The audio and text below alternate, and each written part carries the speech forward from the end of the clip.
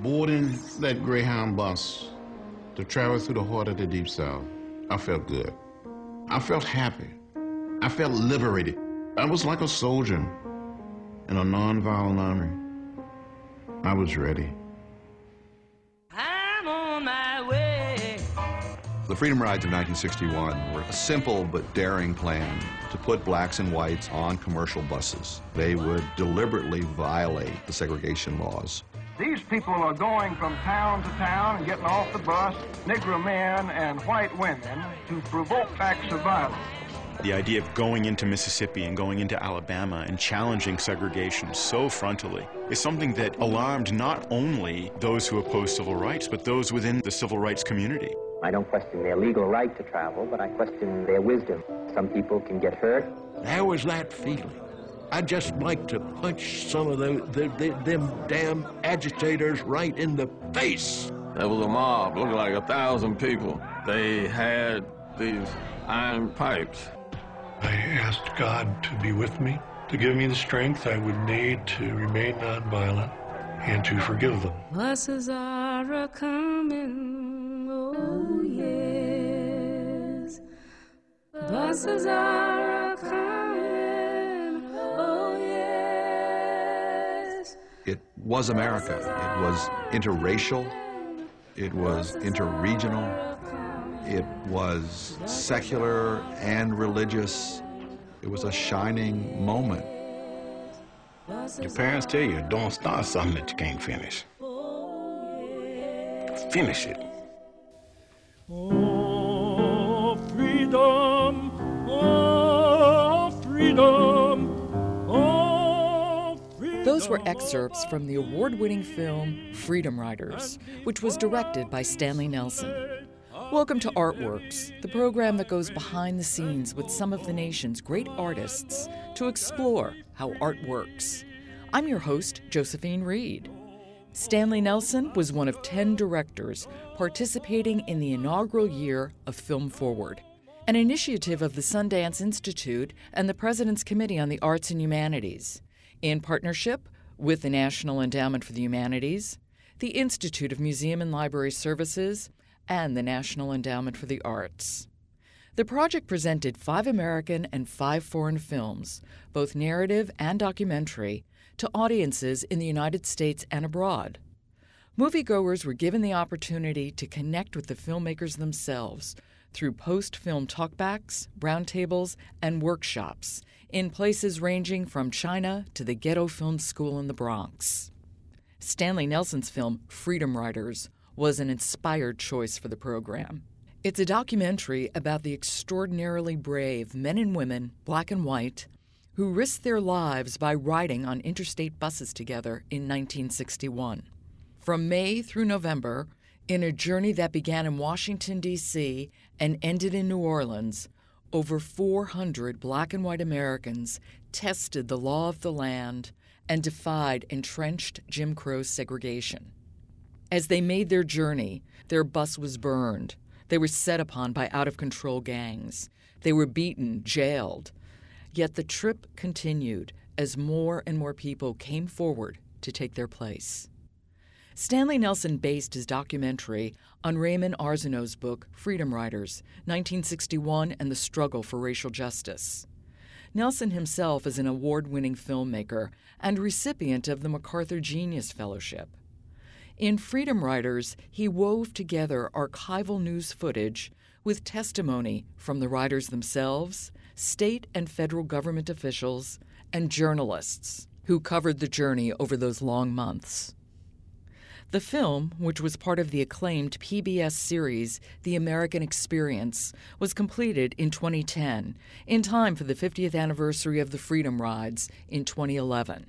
It went on to win acclaim at many film festivals, including Sundance, where it was chosen for Film Forward. I caught up with Stanley Nelson in Washington, D.C., after a screening of Freedom Riders, followed by a discussion, organized by Film Forward. Here's our conversation. Stanley Nelson, when did you first know that you wanted to make a film about the Freedom Riders? I was actually approached by American Experience. They had purchased Ray Arsenault's book, and they said that they wanted to send it to me and take a look at it, and they were thinking about making a film. Would I read the book and see what I thought? I said, yeah, send the book, but I can tell you right now, I think it's a good idea, and I'd like to do it. And that was because I knew a little bit about the story, but not nearly as much as I thought I knew. But that I really always had wanted to do a film that took a look at a single piece of the civil rights movement and really was able to dissect one piece of the civil rights movement. So I kind of jumped at the chance to make the film.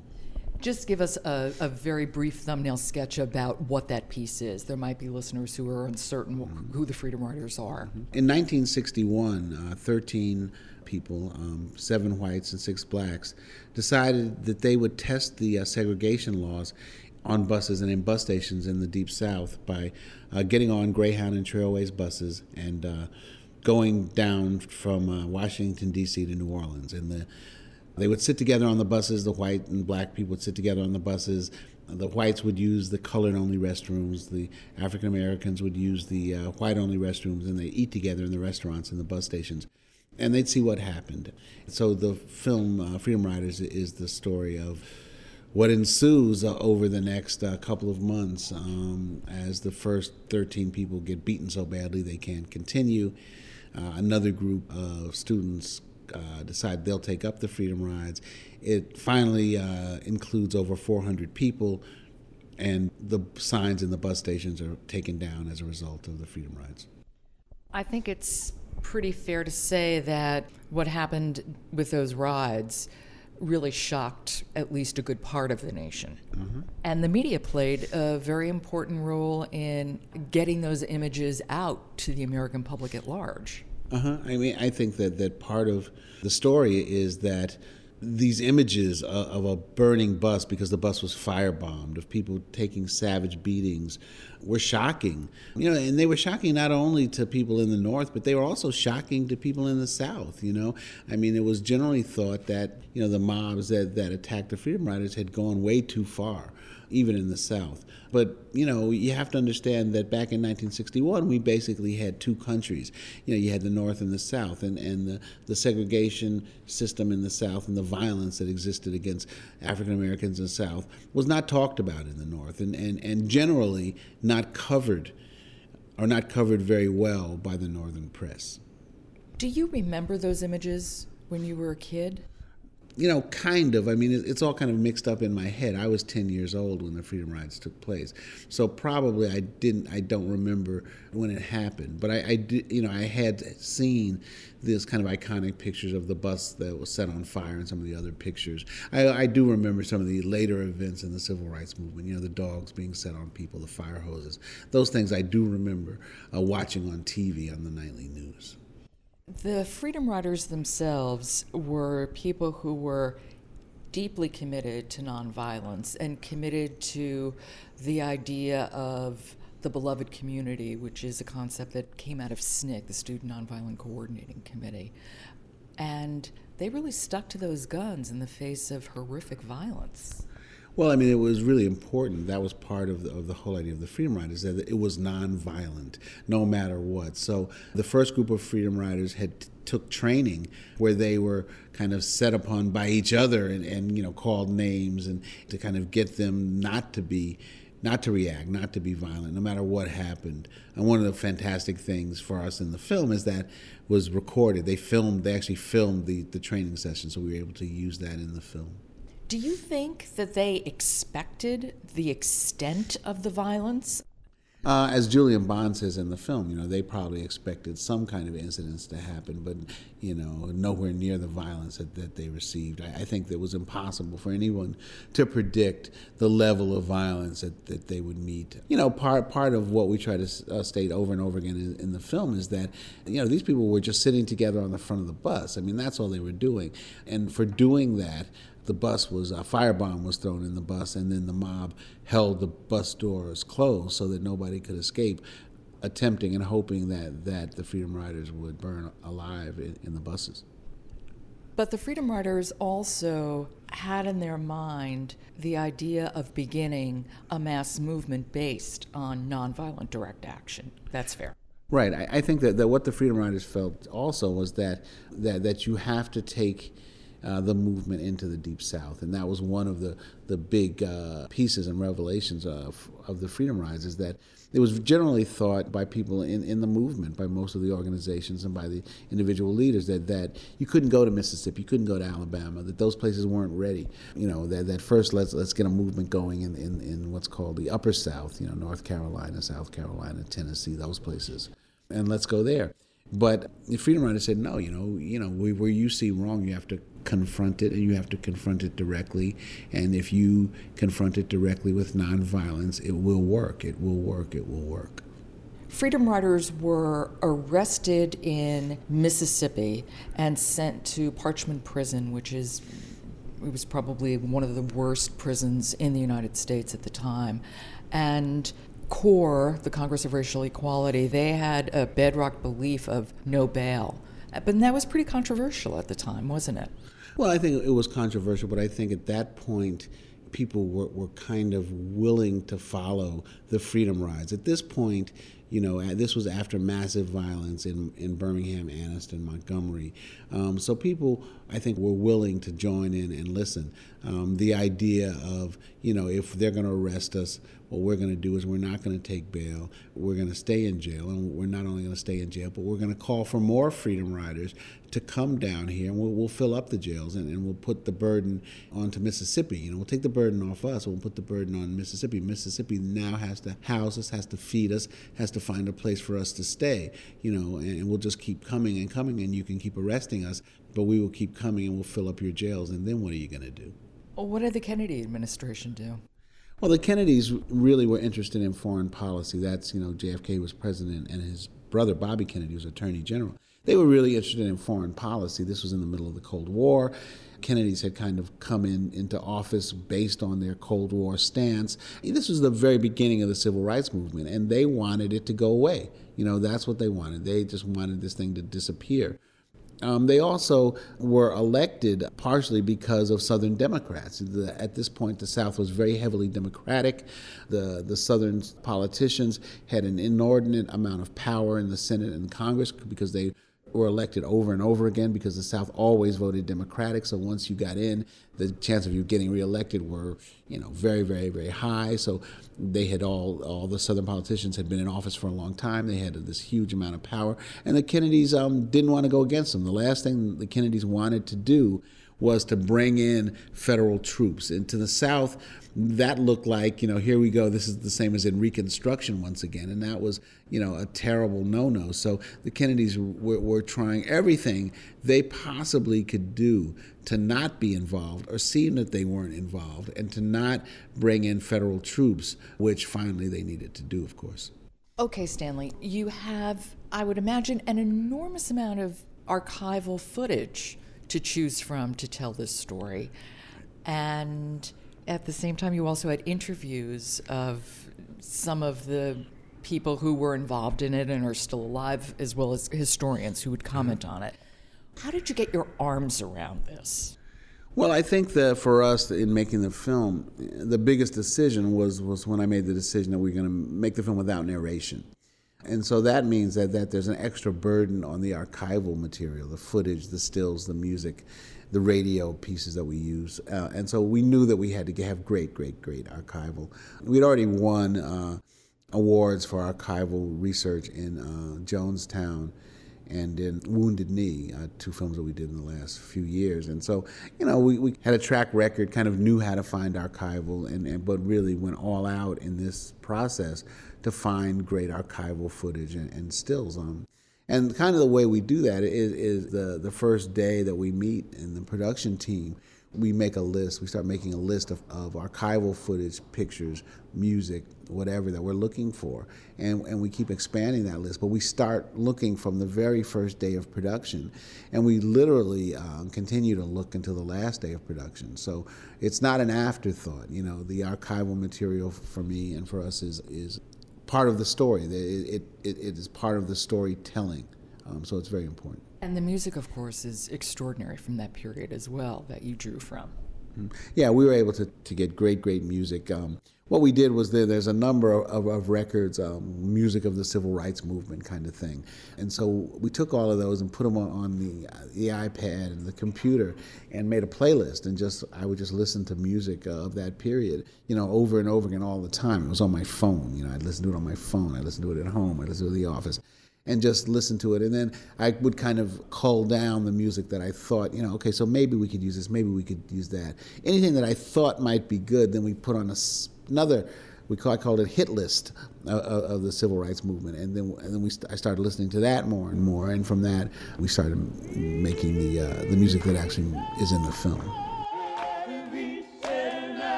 Singing was a way of releasing tension. So we did a lot of singing. A lot of the songs came from old spirituals. They just changed the words to fit whatever was going on at that time.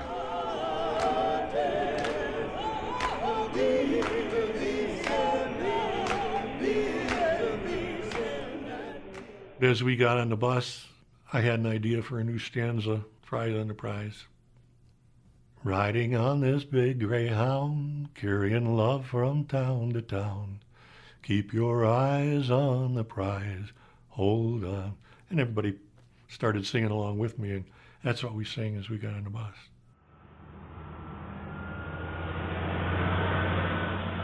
There were different songs that we were singing to fit the occasion. For example, one of the songs we would sing would go like, ain't gonna let nobody turn me around, turn me around. Turn me around, ain't gonna let nobody turn me around. I'm gonna keep on a-walking, keep on a-talking, walking up the King's Highway. Ain't gonna let nobody, Lordy, turn me round, turn me round, turn me round. Ain't gonna let nobody, Lordy. You get to the prison, oh God, get out with this rifle drawn. And he says something like, sing your goddamn freedom songs now. Sing your goddamn freedom songs now.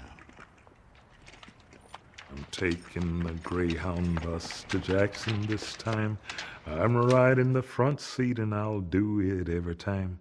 Hallelujah, I'm a-traveling. Hallelujah, ain't it fine? Hallelujah, I'm a-traveling down freedom's main line.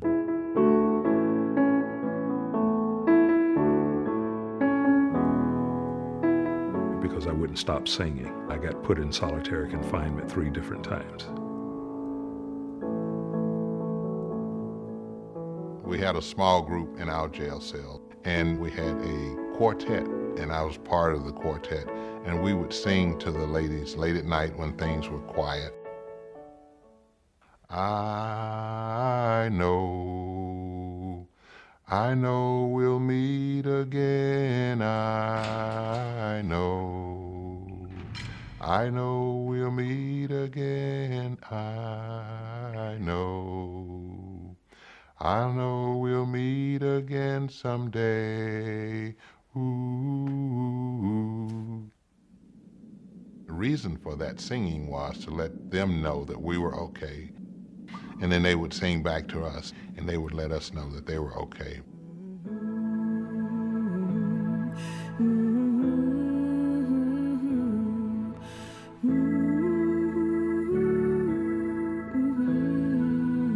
Music put us in harmony with each other, gave us support for each other, and we relished the opportunity.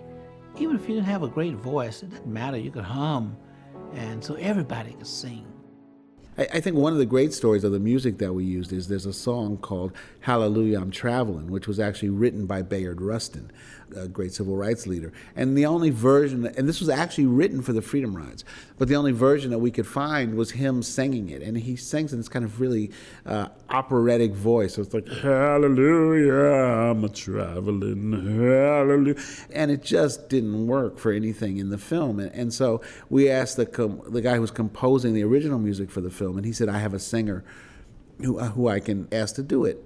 And he had her recorded. He sent us the recording, and she sounded like Whitney Houston or Mariah Carey or something. It was just like, too much vocalization. And You know, I told him, well, have her do it again, and have her do it like she's riding on a bus in the middle of the night on the Freedom Ride. She's going through Alabama. It's 3 a.m. Everybody else is asleep, and she's sitting there with her head up against the window, kind of singing to herself. She's just singing the song to herself. Have her do it like that. He sent it back to us, and everybody was just bowled over, and it becomes a central point in the film. That one song is something we go back to over and over again in the film. Singing, the music became a powerful, nonviolent instrument. And I often said, without music, without the singing, we would have lost a sense of solidarity. It gave us hope in a time of hopelessness. Hallelujah, ain't it fine?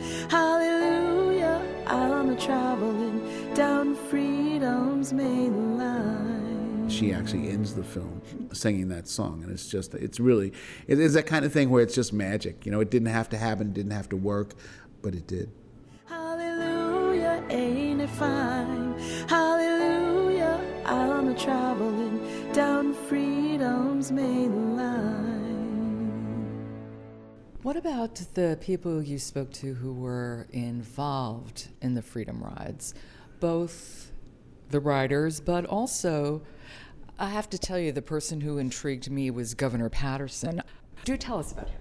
Well, Governor Patterson's a fascinating character. He was governor in Alabama in 1961. He was the youngest governor ever elected. He was 32 when he was elected. So when we interviewed him, he was about 80. He was still very vibrant, still had a great, great memory, and really wanted to talk about it and talk about it honestly. Also, I should say that, you know, back then we have a number of film clips of him back then, and he's just an out-and-out racist and just a horrible guy. You know, he says, one of his great quotes is, you know, you can't protect the safety of a fool, and that's what these Freedom Riders are, just fools, and I can't protect them.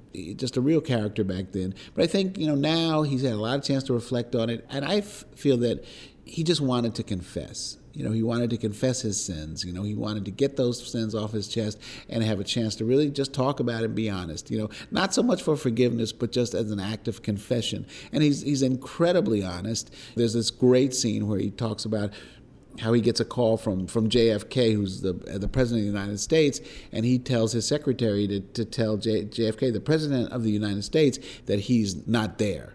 And then Kennedy's person persists and says, well, where is he? And Patterson says, tell him that I'm in the Gulf fishing and I can't be reached. And he says, I lied. I simply lied. It's just a great moment in the film, a great moment of honesty, a great moment of candor. And, you know, as a filmmaker, you know, I thank him so much because it means so much to the film to hear this guy, back there in 1961, but then also today, talking about it so honestly and openly. And what about the Freedom Riders and what they remember? Well, the Freedom Riders are getting up there, but you know, a lot of them were college students, so many of them were 20, and that's 50 years ago, so they're 70. They still have great memories. I mean, you know, I've done films where I interviewed everybody was 90 and 95 years old, so these are youngins to me. They're great. I mean, I think that they were great. I think that one of the most marvelous things about the Freedom Riders and the story is that these were common, normal, everyday people, a lot of them, who did this very amazing, courageous thing. And so many of them went back to their normal lives. And many of them, you know, are not asked on a daily, monthly, or weekly, or yearly basis about the Freedom Rides. So, you know, I asked them, and it opened up a floodgate. Part of my job as the director was to shut them up, you know, because they just wanted to talk so much about it. And they actually, a lot of them really hated me, you know, and they thought I was nuts until they saw the film, because to them, I just kept interrupting them, and I kept saying, no, I don't need that, and I wouldn't let them talk about certain things and make them talk about other things. And a couple of them have told me, we thought you were like insane because you only wanted to talk about what you wanted to talk about. But now they all say, now we see where you were headed, so it's great. What surprised you as you were doing the research? I think for me, the whole film, the whole story surprised me. It's such a multi-leveled story. It's such a kind of a roller coaster adventure ride. But I think one of the things that really surprised me was the fact that the story works on so many different kind of political levels. So on one level, it's these people riding a bus through the South. On another, it's the state government with Governor Patterson weighing in. It's the national government with the Kennedys. And then there's this whole other arena that it works in, which is the Cold War. So you have Russia weighing in with the headlines about the Freedom Riders. In Cuba, there's a radio piece that we use from Radio Havana talking about how, Kennedy needs to mind his own business and stay out of Cuba when he can't manage his own business at home. We have a great film clip from Czechoslovakia talking about how, black people in the United States can't even ride from state to state. So how can the United States talk about freedom if they can't even mind their own business? So I think that really surprised me. I think for viewers, what might be surprising is the conflicts within the civil rights movement, because people tend to think of the civil rights movement as monolithic as opposed to contain many voices. Right. I think that's a really interesting point about the story, is that, the first group, the Freedom Riders, are from CORE, the Congress of Racial Equality. And the other civil rights leaders, including Martin Luther King, are telling him, don't go. Don't go down south. The South isn't ready. You guys aren't prepared. You're basically a northern group. You're not ready for the Deep South.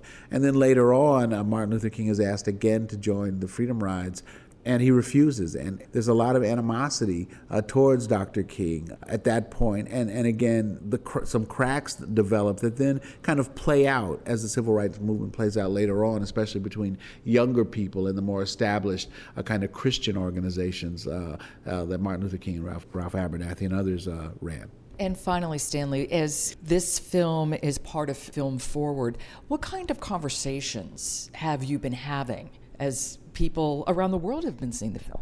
Right. Well, I've gone to China with Film Forward, which is just an incredible experience.